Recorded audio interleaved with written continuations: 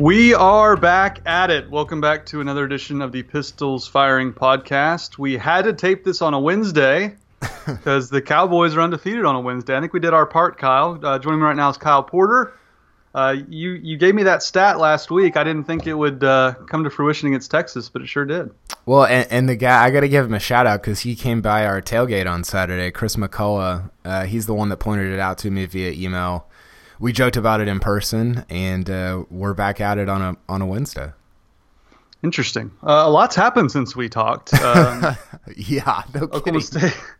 Oklahoma State beat Texas. Where do you want to start? Are you going to keep going from there? Yeah. I didn't know where to go from there. I mean, I was going to go to your. Let's start there. My biggest takeaway, Carson, from Saturday night, just from being there, we don't get to go to all the games because you're traveling, I'm in Dallas, whatever. Crowd was electric. I mean, Gundy said it, and I think somebody else that I interviewed afterwards, that Chuba might have said it. It was awesome. It was from the minute I got in the stadium. We did our TV hit, which, by the way, thanks for having me on. That was a lot of fun. So we were kind of late getting in. I'm not late to the game, but just we were one of the last people in the stadium. And it was from the jump, it was just like it felt like Oklahoma State was going to win. And I did not expect that at all. I thought it was going to be a kind of a lackadaisical crowd, people not into it, and people were fired up from the beginning. And Oklahoma State scored 17 points in the first quarter, and it's basically all downhill from there. I couldn't believe how into the game everybody was from the very beginning. The start certainly helped. And as you were talking, I was just trying to think of what are the best atmospheres we've ever seen at Boone Pickens Stadium. Certainly the Baylor game in 2013 comes to mind. Obviously, beating OU for a Big 12 title will probably never be topped until they win it again. But I thought it was right up there with those. And I don't listen to Pardon My Take, but I guess the Barstool guys said playing a night game in Stillwater's like playing on a different planet or something. I thought that was a pretty good way to put it, because that stadium, as we've mentioned, the people are just so close to the field, and it really was electric from the jump. Yeah. And, I think for me, actually, one of the ones that's up there is Bedlam last year. I mean, we talked about it afterward. It was insane during Bedlam last year, and that's what this game felt like. The difference being that Oklahoma State won this time around. But even being on the field after the game, I went down there with a few minutes left, and it was. And now, the Gundy Tom Herman incident certainly helped things. That had everybody juiced up a little bit, but it was from start to finish as good of a crowd as I've seen in the last few years at Boone Pickens Stadium. It was great. And perhaps my biggest takeaway is just, isn't it amazing how differently Mike Gundy coaches as an underdog versus a favorite? I mean, he's now won 6 of his past 7 games outright as an underdog. Yeah. That's not a coincidence. They played aggressive. They coached aggressive.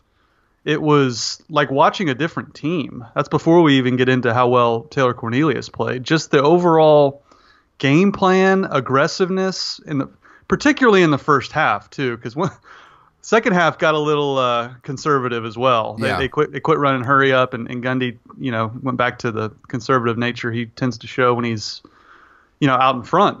But I just thought it was night and day. It was basically everything everyone had been asking for, right? I mean, the passes to Chuba, getting Chuba more involved. They ran jet sweeps, even fake jet sweeps, which we haven't seen all season, despite the literal creator of the jet sweep being on the staff.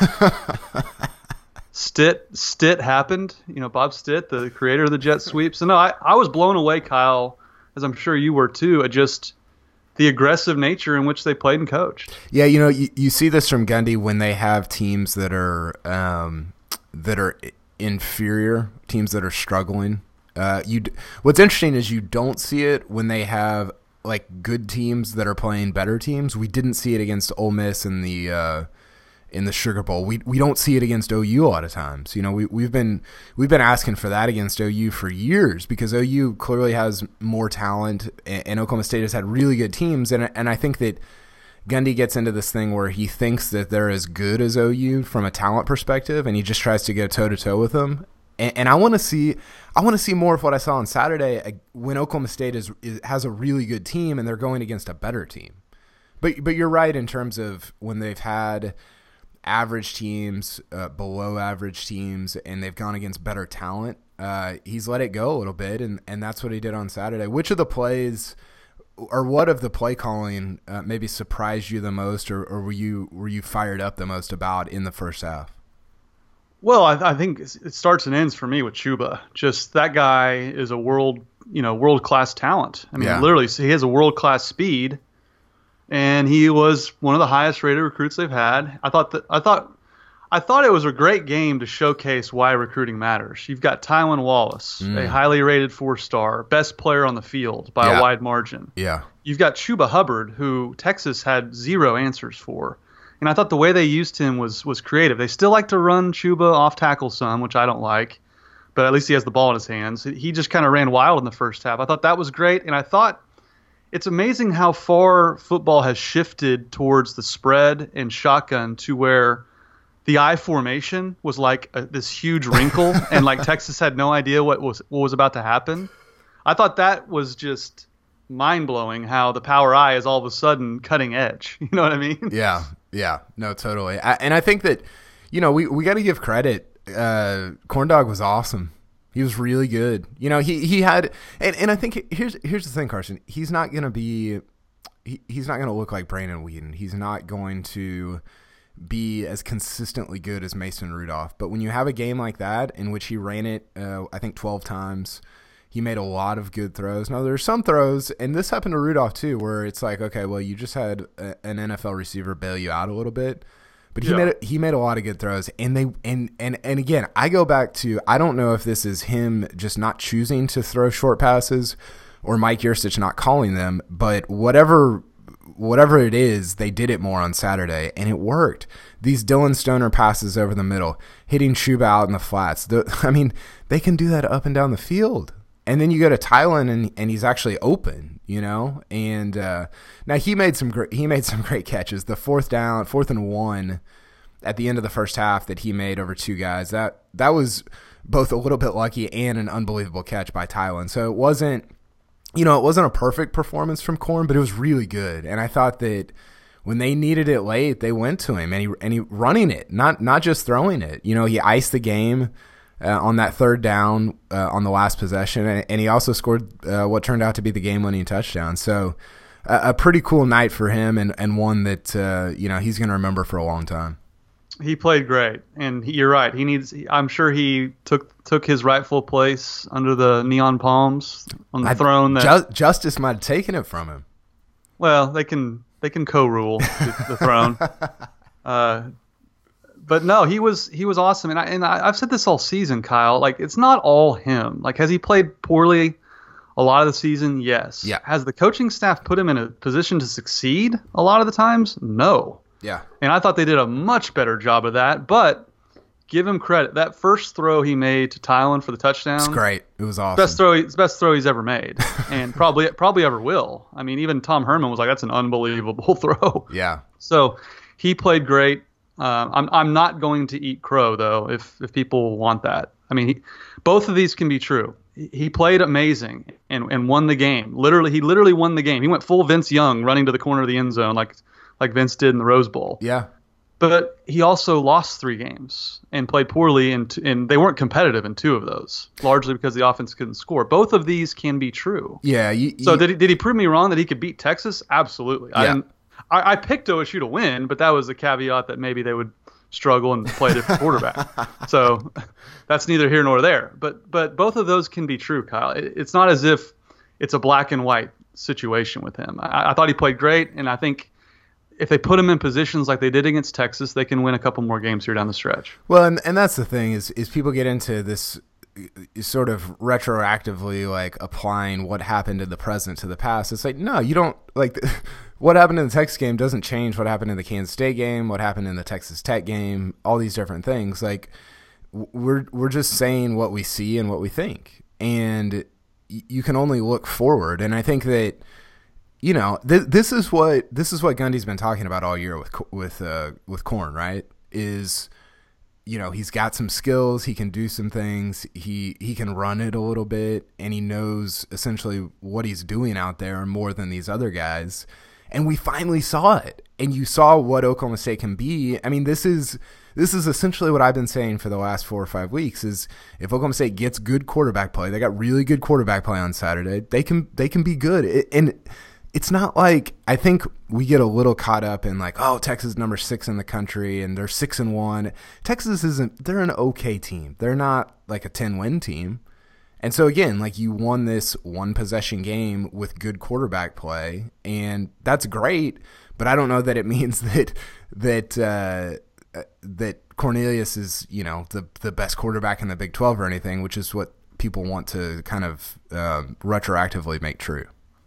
Yeah, or it doesn't like it also doesn't mean they shouldn't have tried to play another quarterback up to this point. Now, yeah, true.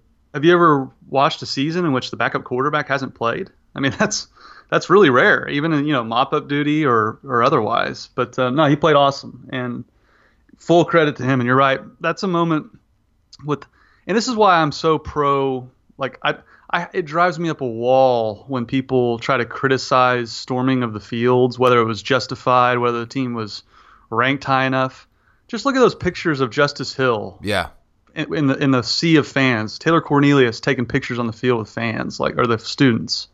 That's something those students and those players will remember the rest of their lives. So have at it, have fun. I don't think anybody really criticized it. That's something that usually gets brought up anytime someone storms the field. So it was really an unreal scene there for a game in which we didn't really expect that sort of outcome. Yeah, I 100% agree. It's. You don't. We get so caught up in titles and going undefeated and all these different things. It's like, okay, for the 98% of college football players and teams, like it's about like moments. It's about big games. And that's why college football is great, right? Is because you can not win a title, but still have had a really fun season. And I don't know if this is a fun season. It hasn't been up to this point, but that was a really fun night, and one that all those players, like the seniors on this team, they're gonna go to a Liberty Bowl or whatever, and it's like, okay, well, that's great, but that Texas game, that's a big deal, and winning that game was on national television on homecoming at night with Fowler and Herbstreit there. That was a big thing. That was important, and Gundy talked a lot about that on Monday, and I thought that he was right about that, and that there's a lot of recruits there too, and that's a big deal. So just a really cool night all the way around. Carson, I'm on the field afterwards, and I'm basically just walking around with my phone, just filming everything. I had to edit my film because I got flashed. It was literally, I had to like edit stuff out before I put it on YouTube. It was wow. It was pandemonium on the field. It was Woodstock down there. My goodness. It was crazy. There was alcohol everywhere. There was, people's watches and glasses flying off. It was as crazy a scene as I've experienced on that field. Maybe since the 2011 Bedlam game. Did you separate Tom Herman and Mike Gundy? Did you run out there too? Dude, how crazy was that? It was bizarre. I mean, Gundy clearly was just trying to get his guys back. We all know that. And I guess him and Tom Herman came to an understanding. But who the instigator was? It was our boy Tyron. Tyron started the whole thing. Did you go back and watch and see what happened? Well, I went back and watched to the point that that Hager was like pointing at him. Yeah, but I didn't. Was there something before what that? happened? The very first kneel down, Hager kind of got a little aggressive with the offensive lineman that was blocking him, like tried to push him back a little when everyone else wasn't. And Tyron is one of the up men. He sprints in there and gets right in Brecken Hager's face and starts talking trash. And that's when Hager's like, "All right, dude," and starts pointing at him and says, "I'm going to hit you on this next play for that." And that's what started the whole melee. So Tyron doesn't make catches, but he starts trouble. Tyron might not be the guy that I am pointing at and going after if I'm a Texas player. Well, he won that exchange, didn't he? Yeah. Threw him down. Yeah. But you know what my favorite part about all of that was, Carson, is so the video of I've watched this like 10 times. The video of Gundy and Herman in the like their handshake. They're like almost like neck to neck talking to each other because it's seriously, because it's so loud. And the conversation that they had was so funny because Herman is basically like, I thought you were going after one of my guys. And Gundy's like, he didn't say this, but he essentially was saying, who, me? Like, me? I would never do that. And Herman couldn't figure out if he was being serious or not, or if, like, he couldn't tell if he was being played. And the whole exchange was incredible because Gundy was just like, whether he was or wasn't instigating anything, he just basically like owned Herman in the handshake, and like, and I don't think he was instigating anything, but it was just the way he was talking to him was hilarious because Herman was clearly the like Gundy was the alpha in that exchange. Like he was the one that Herman was looking up to, and I don't know. You got to go back and watch it, but the whole thing was really funny. I mean, Gundy got in the "Are you not entertained?" Yeah, that was incredible. It's like he saw Herman talking trash and was like, "All right, I'm gonna do this. Yeah, fire up the fans. To hell with you." It was awesome. I'll smooth it over at the handshake, but for now, I get my moment. Yeah, it was so good, and it was a, you know, we talk a lot about how like Gundy coaches like he has a crew cut and not a mullet. He coached like he had a mullet on Saturday. He let the mullet hang. Yeah, and like that's what you want, right? As a fan, as somebody who's watching the game, like just let it go a little bit. And they didn't get crazy. You know, they were conservative in the second half, but they had some fun with it. They played like they were actually excited to be out there, which they hadn't done in a while. Gundy said after the game, "We're an energetic team. We just haven't played like it." And it's like, well, that's kind of on you, you know, as the head coach. So. Yeah, it was pretty wild night and a pretty fun weekend in Stillwater. You know, good special teams too. But yeah, you want to get to our guest? Yeah, we're gonna call your boy, your co-host, Bryan Keating of Channel 5. You guys were kind enough to have me on Saturday, so wanted to return the favor. It's time for the Coop Ale Works Guest of the Week. Coop Ale Works bring great tasting craft beer in Oklahoma City. Try the flagship F5 IPA, the bold DNR Belgian Strong Ale, or the refreshing Horny Toad Blonde. For your next watch party, tailgate, or get together with friends, enjoy a cold Coop Ale Works, and please remember to drink responsibly. Have you ever interviewed Bryan, Carson? No, we work together, so this is different. It's going to be a first for you. Yeah. Now we're going to call him, and excited to talk about. I know he's got Cornelius takes and Gundy takes, so let's jump into that.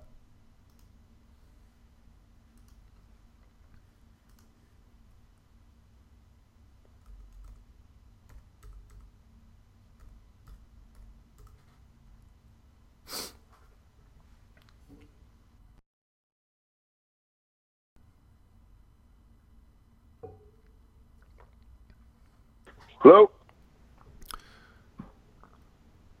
Bryan. You there? Yo. What's up, dude? Yeah, man. What's going on? How we doing? We're good, man. I'm on my headphones. I don't know if that is giving us a little bit of a delay or not. I can get off of them. No, you sound great. Carson, are you good? Can you hear? Yeah, I'm good.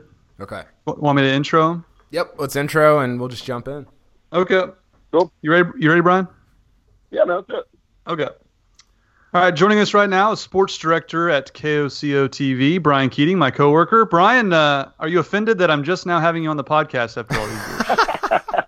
No, I don't take offense, but I'm happy to be on. I'm fired up. I figured, at some point, maybe as a guy who went to school at OSU, that I might make my way onto the podcast. So I'm happy to be here. Yeah, when you were in school, and even when Kyle and I were in school, beating Texas was like the impossible dream. Now all OSU does is beat Texas. Just what was your takeaway? Your biggest takeaway from Saturday? No, it's wild because I remember being at the game in, I think it was 1997. Yeah. When I was a freshman, the Tony Lindsay game. And, that's in like the doldrums of OSU football, which is basically my whole life up until then. And I remember when they beat Texas, and there's like 20,000 people in the stands, and we had a whole row to ourselves. And I remember saying, this is unbelievable. This is the height of what OSU football can be, and now they do it every single year. It's pretty wild. And, even when OSU – this isn't a great OSU team. So even when they're not that good, they still beat Texas. It's pretty remarkable. Yeah, it really is. I think it's 7 out of 9 now, and they've got more wins than any other Big 12 team against Texas since 2010, which is just including OU, which is insane. Bryan, I think that we've all been kind of on the same page in terms of the quarterback this year, and we talked a little bit about Cornelius before you came on, but how surprised were you by the performance that Oklahoma State got out of him on Saturday against Texas? It was – I don't know if I want to use the word shocking, but he played great. And there was nothing that he had done earlier in the season that gave us any idea that he was going to play that well. So, it's kind of an out-of-body experience for him, although I do think the OSU coaches did a really good job of trying to put him in better situations. And the one thing, I think Mike Gundy said this after the game too, the one thing they did that he does really, really well, he's not a great thrower. He can throw, and he made some really good throws, but he can run, and he's a really good runner. Yeah. He's a much better athlete than you think he probably ought to be. I don't remember what game it was last year. He goes 50 yards, and no one can catch him. So when a guy that's 6, whatever he is, gets a head of steam and he can make you miss, you can't arm tackle him. And when they let him go, like they did in the Boise game, that certainly opens up so many more things that he can do. And, Gundy said after the game, we were just scared to run him in so many of these games. Well, you have to run him. He's not a good enough thrower that you can't use all the tools that he has in his toolbox. Yeah. And so I think they coached him so much better on Saturday, and they blocked for him too. You got to give it up to the offensive line. They blocked for him. But he played great, and there's nothing that we had seen earlier in the season that made us think he was going to play anywhere near that well. And he didn't turn the ball over, guys. That's maybe the biggest deal for me. He didn't give it to Texas. He didn't put them in really good situations. He played great. For all the criticism he'd gotten for the last, 5-6 weeks, he was awesome. There's no way around it. Well, you've been saying all season they should probably look at playing Spencer Sanders. Do you think now they ride it out with Corndog, or do you think with this new redshirt rule with 4 games that they ought to throw him out there and see what he can do? I'd love to see what he can do, but I think there's no question you got to throw Corndog out there now, thinking maybe you can get that performance again. I'd love to see Spencer Sanders. It'll be interesting to see if Mike Gundy tries a few wrinkles here or there, whether it's Sanders or Brown. But you got to throw Corndog out there. Now, if he doesn't play well on the road against Baylor, maybe you come back to this. But I don't think there's any way you can take him out of the starting lineup at this point. Yeah, I agree. I think Oklahoma State's in this weird space, and I'm curious what you think their goals are for the rest of the year, because they're not really in the Big 12 title race, but they're not they haven't moved on to 2019 yet. I think Saturday was an indication of that. They're still very competitive, or they have been at times. What do you think Oklahoma State's goals are and should be for the rest of the season?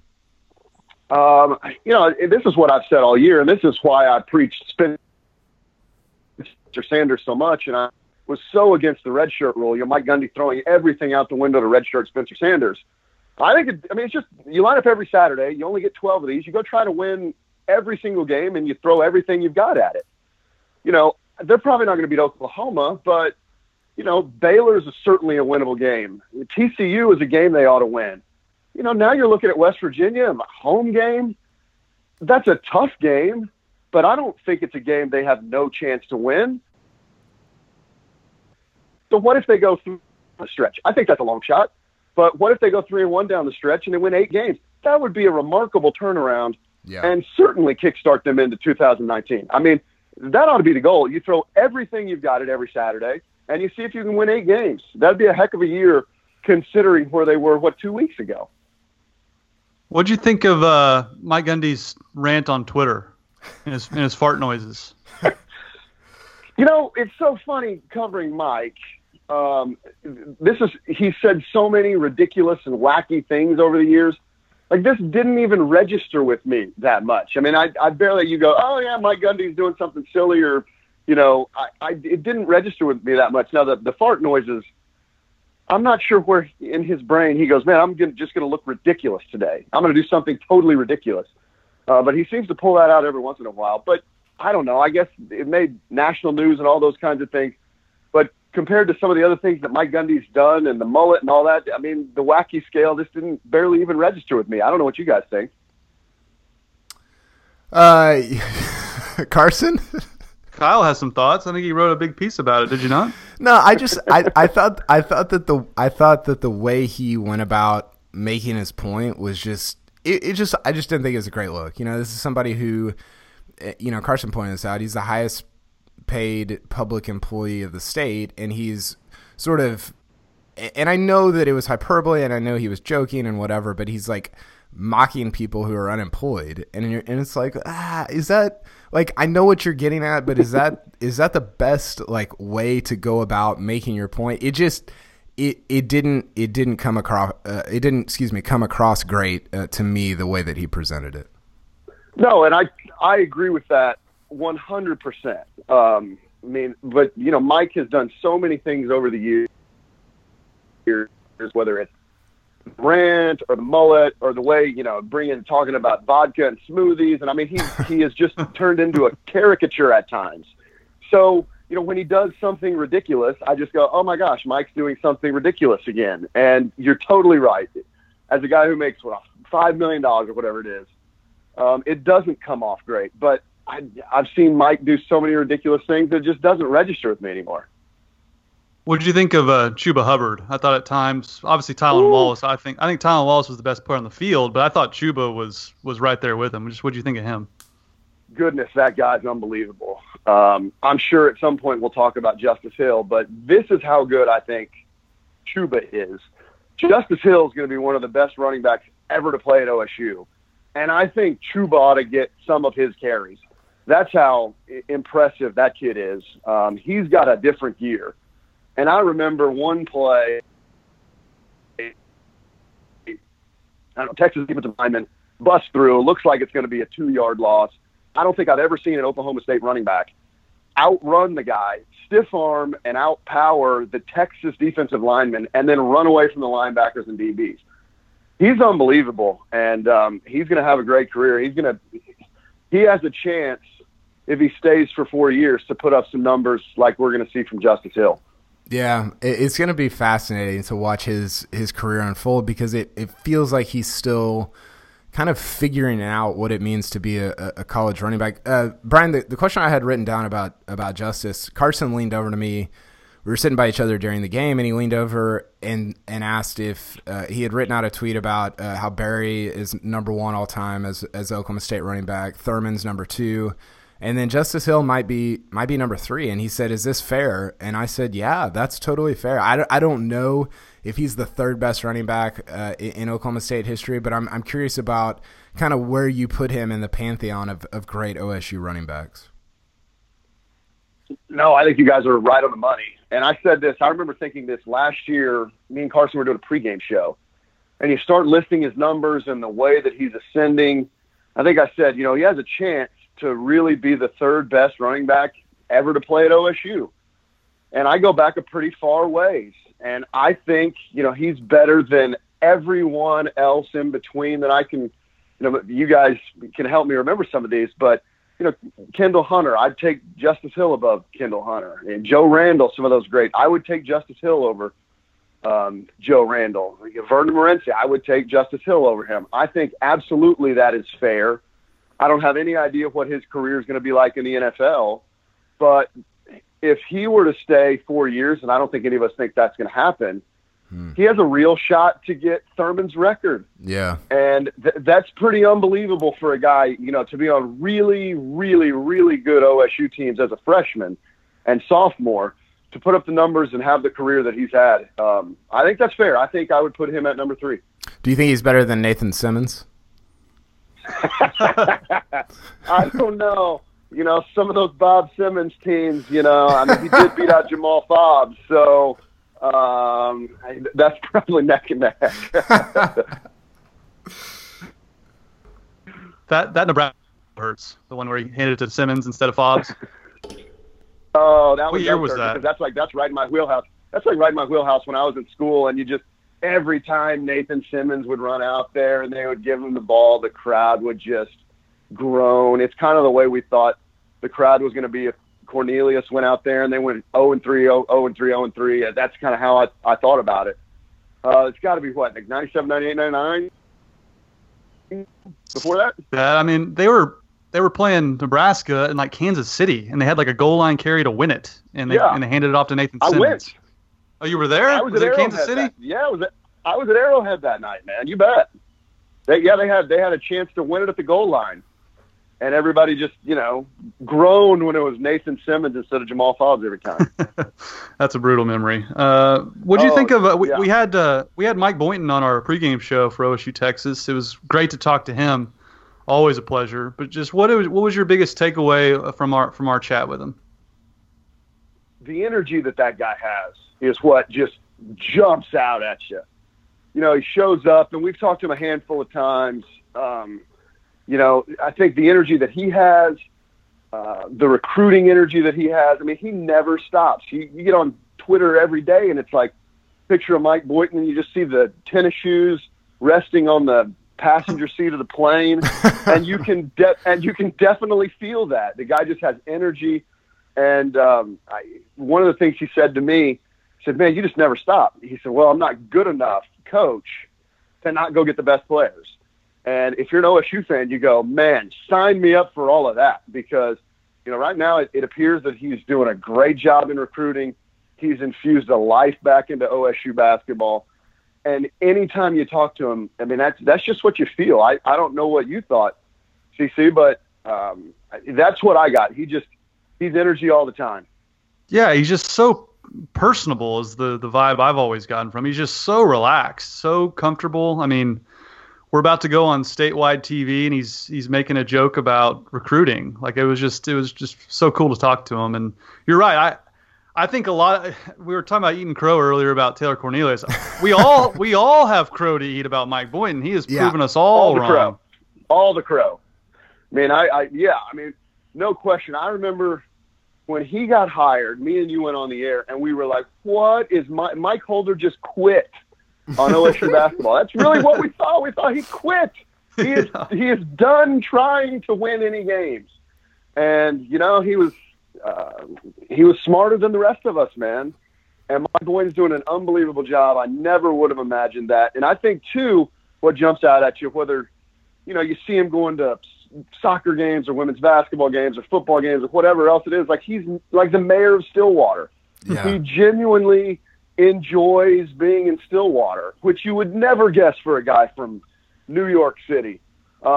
It's remarkable. It appears he's doing a great job. I love the chip on his shoulder that he has about them being picked dead last again with the very fewest amount of votes you could possibly get. I love the chip on his shoulder that kind of he lives his day-to-day life with, and he's doing a remarkable job, and you just feel that when you sit next to him. That's a great point about him being the mayor of Stillwater, because and Mike Gundy has to look at that and be like, what do I have to do here? I've won 100 and whatever it is, 18 games, and it's almost I don't know why it is. I mean, it's weird that somebody who's won 21 games never made it to the NCAA tournament, and Boynton, he almost feels more relatable, I think, to fans than Gundy does in a lot of ways. Do you get that feeling as well? I don't. Yeah, I think he is a little bit more relatable, but I do think this too, and I think it's not fair to Mike Gundy, is that Mike Boynton, as a basketball coach, he doesn't have to play against an Oklahoma, who's one of the best 3 or 4 programs in college football history. Yeah. So Mike Gundy can win everything on planet Earth, and if he doesn't beat OU, people are going to be really mad about it and say Gundy's not doing a good enough job. And I think that's totally not fair to the way people judge Mike Gundy, because I don't know how many coaches in any situation would go up against OU year after year as one of the best programs. If that's your rival and that's your standard, I mean, very few places can live up to that. And I know that's not what OSU fans want to hear, but it's the truth. And so I think that's unfair to Gundy. But being relatable and being out there is certainly one of the things Mike Boynton's tried to do and has done, and I think it's working for him. Absolutely. Who's your favorite OSU coach, player, whomever, speaking of good interviews, that you've ever talked to? Munkin. Man, we would cover Munkin, and like it's almost like, you know, the media's in one spot and you're waiting for the moment that they say go and interview everybody, and you just make a beeline for Munkin. Even if he wasn't ready, you would just stand there and wait, because talk about saying things that are ridiculous. They say anything and everything, and he was the best. And then I'm trying to think, you know, other great interviews we've had at OSU. I mean, obviously Gundy, he can say ridiculous things on a weekly basis. Where were we at, Carson? We were in Arizona. James Castleman had the great interview. He was always a guy that was really fun to talk to. But Munkin, for me, that's number one. Okay, we'll get you out of here on this. The guy that we haven't talked about from Saturday really is Tylan, and there was a little bit of buzz after the game about is he a Biletnikoff candidate? I'm just curious about where you stand in terms of his future, and can he become yet another in a long line of Biletnikoff finalists and possibly winners in Stillwater?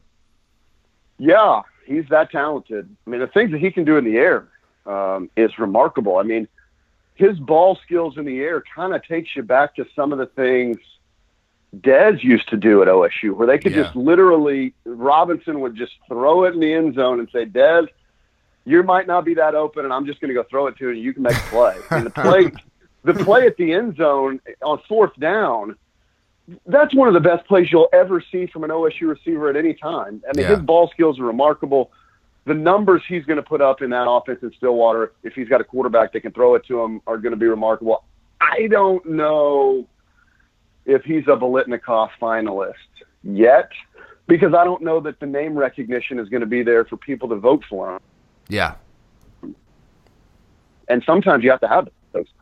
James Washington didn't win it until everybody knew about him and said that's the guy who's going to win it. So I think Wallace's numbers are going to be there at the end of the year. He's going to have some of the best numbers of anybody in the country. I'm just not sure the name recognition is going to be there.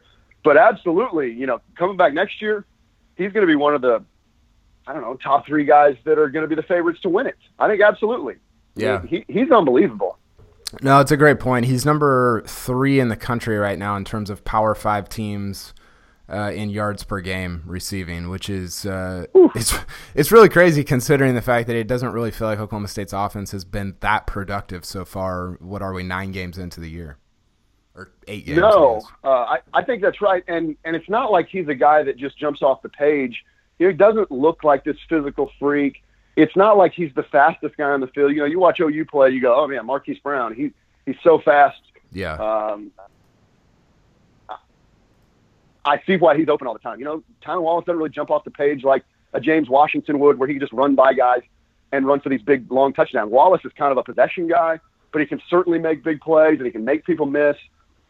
He's a little bit deceptive in a way that totally different, but like Corndog is when he runs, you go, I don't think he's that good an athlete. And all of a sudden you go, whoa, he's a way better athlete than I thought. and I think Tylan sort of has that in him. You don't just look at him and go, that guy's a physical freak. But he's super productive, and he's unbelievable. Yeah, for that reason, he reminds me a lot of Rashawn Woods. You know, Rashawn wasn't some athletic freak, but he was always open, and he made a lot of tough catches over people, kind of like Tylan's doing. So, no, I think that's right. I would say Tylan's a better athlete than a Rashawn. Rashawn was so good as a route runner; he would make really tough catches. I mean, you have to be spectacular with 7 touchdowns in the game against that. You have to be spectacular. But I think Tylan's got more talent. Maybe not as much of an athlete as a Dez or a Blackman or a Washington, but he has a chance to have their kind of career. What's your favorite kind of coupe?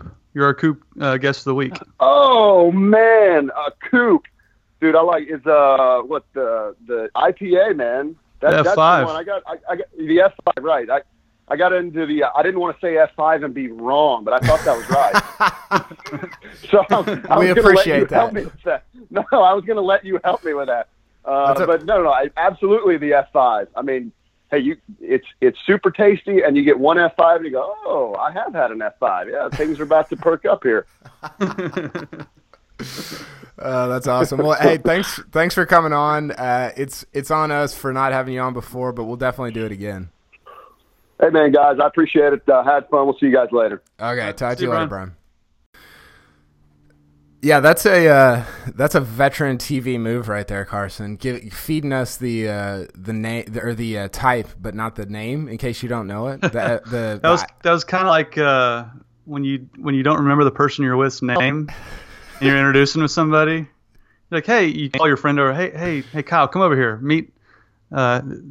You just tell the person you don't know, hey, this is my friend Kyle, and then you wait for them to introduce themselves. Yeah. Also, that's kind of what he pulled. Also a veteran move. That was fun. I feel like Bryan has a lot of just institutional Oklahoma State knowledge that's always fun to talk about, and there's just a context there with him in terms of talking about OSU that maybe you don't get, when you talk to broadcasters or guys at the national level. I think it was Herbstreit on Saturday was talking about how, what was he saying? We were talking about it in the press box, something about how Cornelius has been throwing deep great all year, or something that like didn't make. Well, he was talking about Gundy being this riverboat gambler. That's right. He was like, you think Mike Gundy's going to punt on fourth down, then you don't know Mike Gundy. And it's like, well, no, he punts a lot on fourth down. He's not this – he has a mullet, but as you said, he coaches like he has a crew cut a lot of times like he did in the second half. But I thought Bryan's take – and he's said this for years with me, and it's a really good point, that no matter what Mike Gundy does in Stillwater, if he doesn't beat OU, people are going to rant and rave and say – he wins 10 games like every year. And as much as we like to break down what's happening, what's going wrong, what they should be doing, that's a fact. And he's right. Like OU is a top 3, maybe higher program in college football.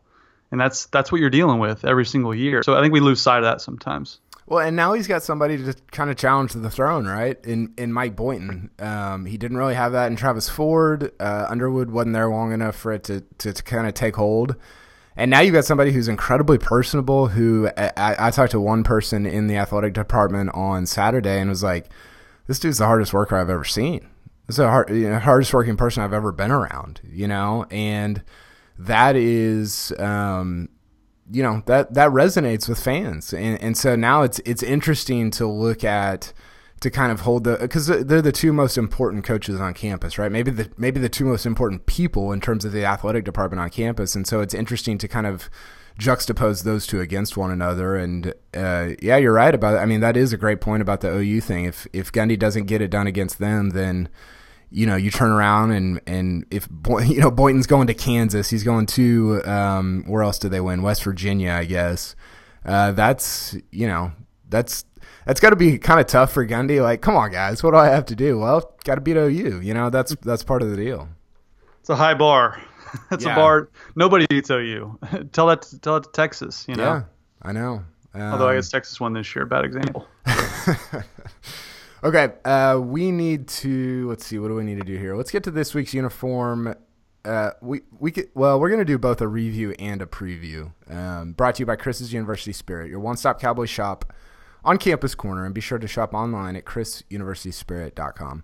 I stopped in at Chris's, picked up some koozies for our tailgate. They made us some awesome koozies. We're going to hopefully put those online. I've got a couple for you, Carson, and they did a great job with that. But before we get to our preview for Baylor, we got to review the throwbacks, Carson. Were they as good as you had hoped they would be? They were better. I mean, they were simply stunning when those first pictures came out. Your boy Jackson Lavarnway tweeted out the pictures, and the helmet, the old brand, I thought was the best part.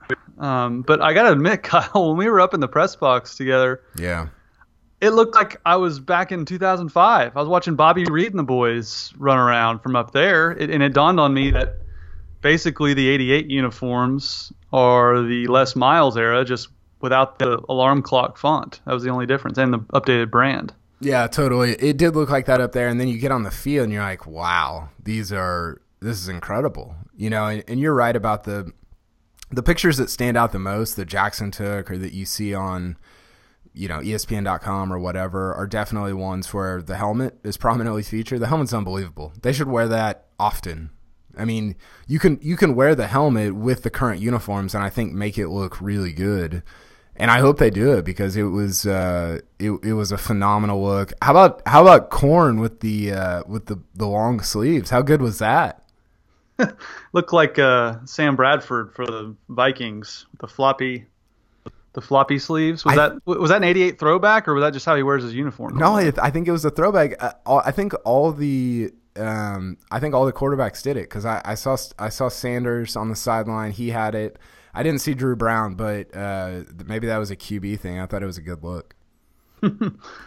It was fantastic. I mean, they were stunning, and like Twitter was like a buzz. People I follow that have nothing to do with OSU football were like, OSU looks so fast in the Barry Sanders uniforms. Yeah.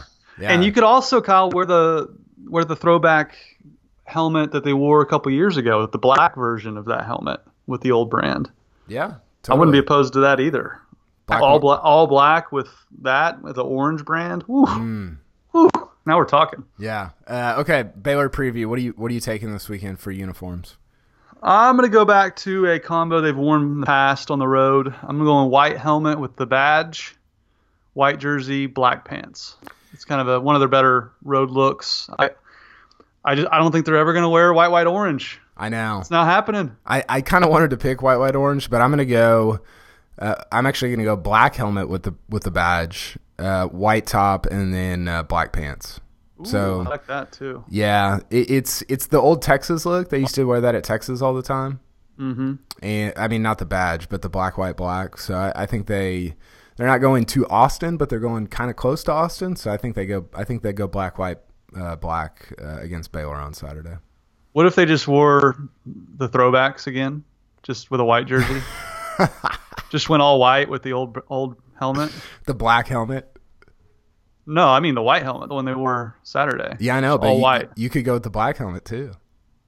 Black, white, or yeah, black, white with the throwback with the old school OSU logo.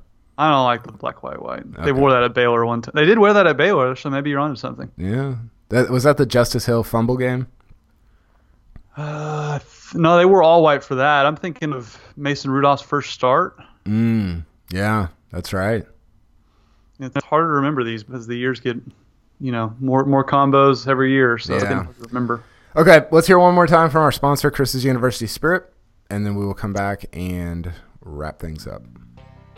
Chris's University Spirit on Campus Corner in Stillwater, Oklahoma is proud to be your one-stop Cowboy shop since 1986 and proud sponsor of this podcast, Pistols Firing. They specialize in custom-printed Oklahoma State apparel and merchandise and pride themselves on their excellent customer service. They also offer a full line of custom Greek apparel and can even outfit your Little League team head to toe. They're located at the corner of 3rd and Knobloch on historic Campus Corner. You can follow them on Facebook, Twitter, and Instagram, and be sure to shop online at chrisuniversityspirit.com.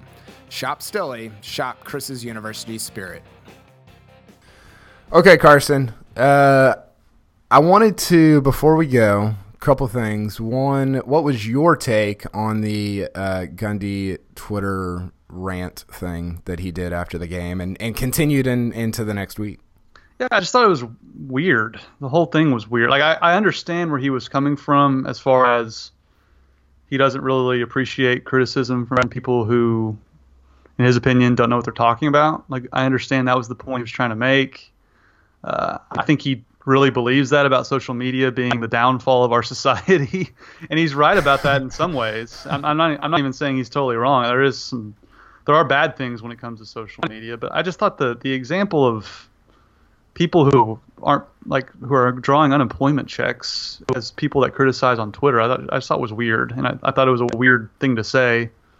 And as I pointed out, like the state's highest paid employee making fun of unemployment checks in our state that has so many issues, to me was a little tone deaf, in my opinion. Yeah, I agree. And the post that I wrote about it, I'm with you. I kind of side with him on a lot of these things. It's like there's so much toxicity and so much, I think, emotional and mental healthiness issues with social media. Like it's not great in a lot of ways.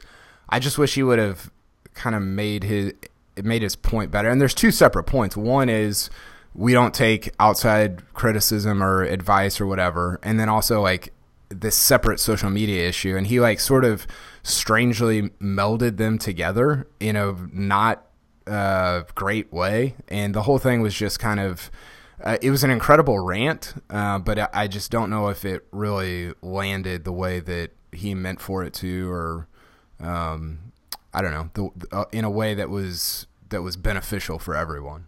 Does he not tweet himself? Isn't that a little hypocritical?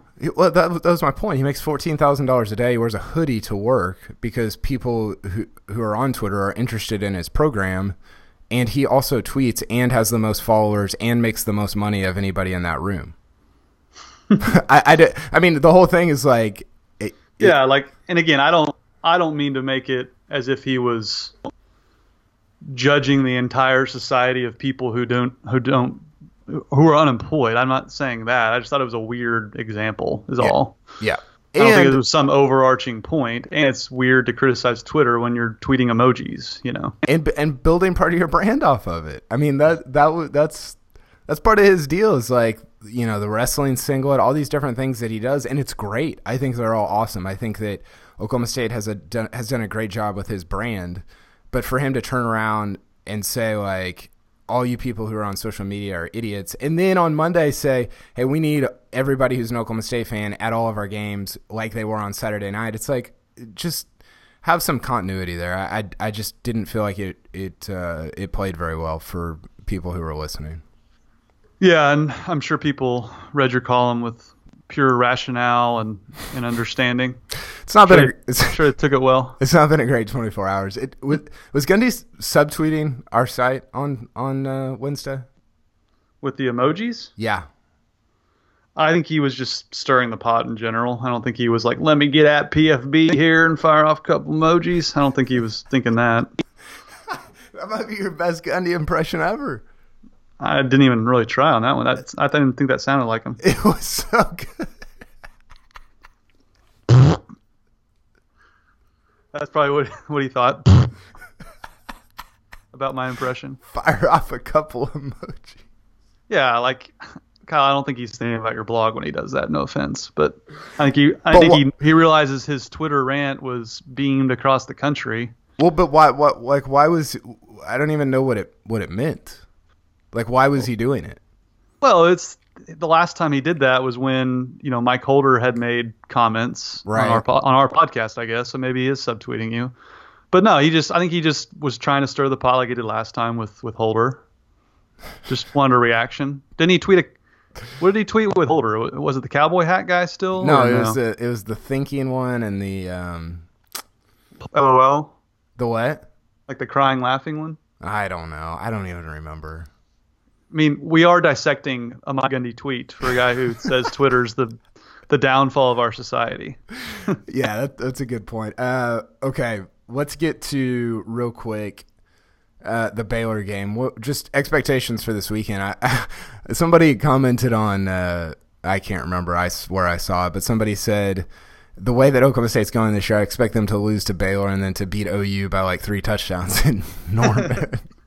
Which I thought was funny, but just what do you? How's this going to play out? 4 games left. They can play the freshmen if they want to. How do you think the rest of the year goes? Well, I mean, what a difference a week makes. I think they're an 8-point favorite against Baylor on the road. Baylor, to me, is better than Kansas State, who they were not competitive against. But it does help, Kyle. Baylor's quarterback is still kind of going through concussion protocol. So Charlie Brewer, that definitely helps. I don't know.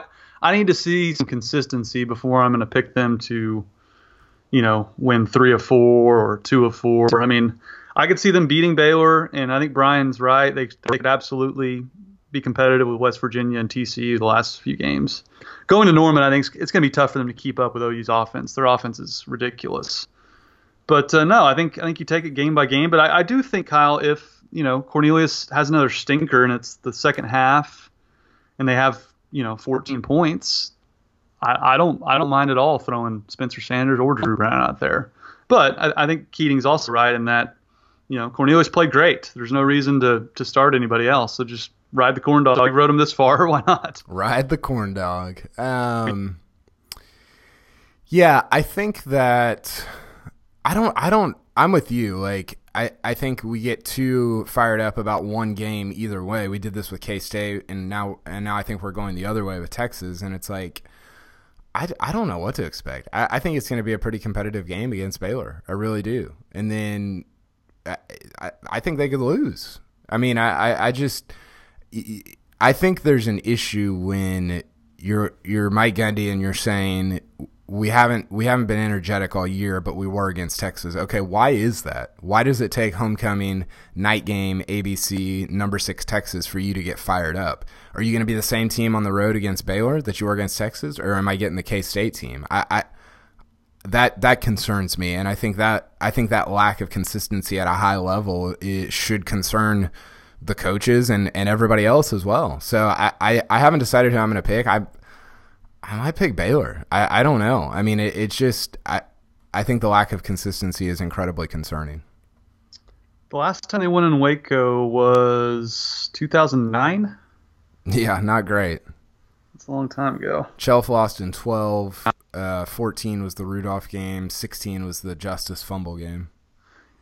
No, but to your point, Kyle, go back to last year. The home game against TCU. They're riding high. They beat Pittsburgh into oblivion.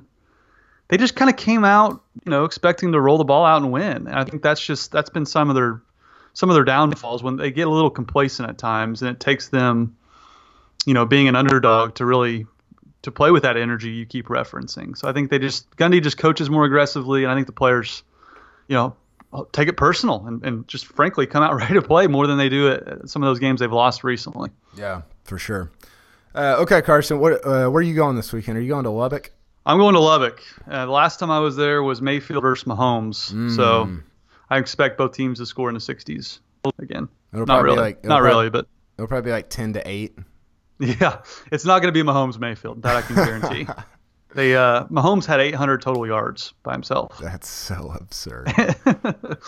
And Mayfield beat him and played better. Yeah, it's unbelievable. Okay, today was great. Thanks again to Bryan for coming on. Last weekend was great. I had a lot of fun in Stillwater.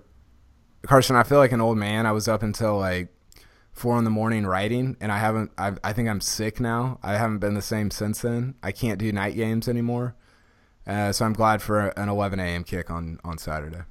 You're back to 11 a.m.s? You like that now? Oh, yeah. Bring me all the 11 a.m.s. I know students hate it. I know fans at home hate it, but I'm in on it. I'm going to be in Waco.